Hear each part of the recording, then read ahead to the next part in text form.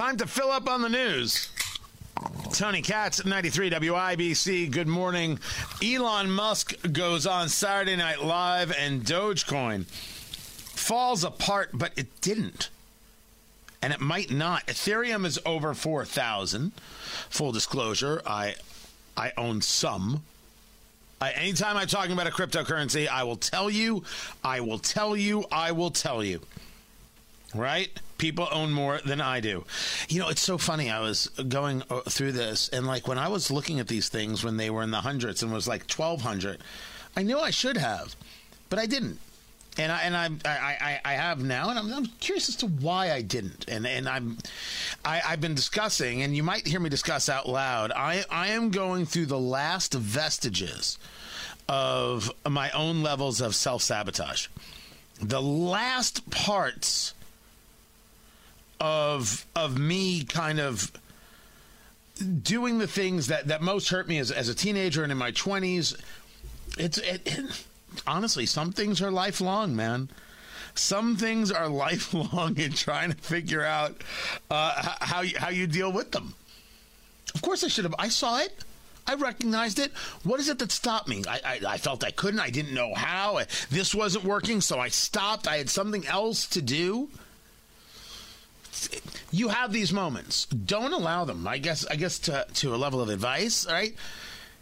When you get started is when you get started. The whole idea, I missed out. Well, maybe that's true at times, but it's not true with everything. It's not true all the time. And what does it matter? You got in when you got in. You got there when you got there, right? I'm not mad at you for being late to the party. I'm just glad you showed up. Whatever it may be. I'm not just talking about cryptocurrency, by the way. Meanwhile, Dogecoin is at 51 cents. 51 cents. Which is weird because it had been cracking 70, and then it, fell down because Elon Musk, when he hosted on Saturday Night Live, and he wasn't bad. He wasn't bad. He called it a hustle.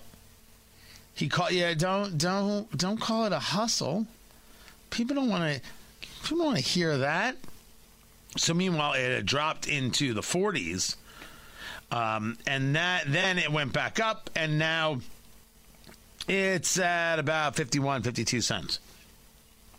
So you can do with it what you will. Ethereum has broken 4,000, and it's the second largest crypto. I don't know what's going to follow behind it, and if people have an idea, I'm all ears. I don't know if you're going to have a fall and then it's going to come back up, because if it broke that, is it going to get to where people are suggesting it's going to go? Then again, Bitcoin has been playing in this 55 to 60 range. Whoever thought it would get there? The whole thing is amazing.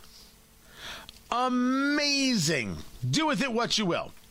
I have no connection to any of these companies. I do not suggest anybody as your wallet. If I had a sponsor, I would share it and I would tell you.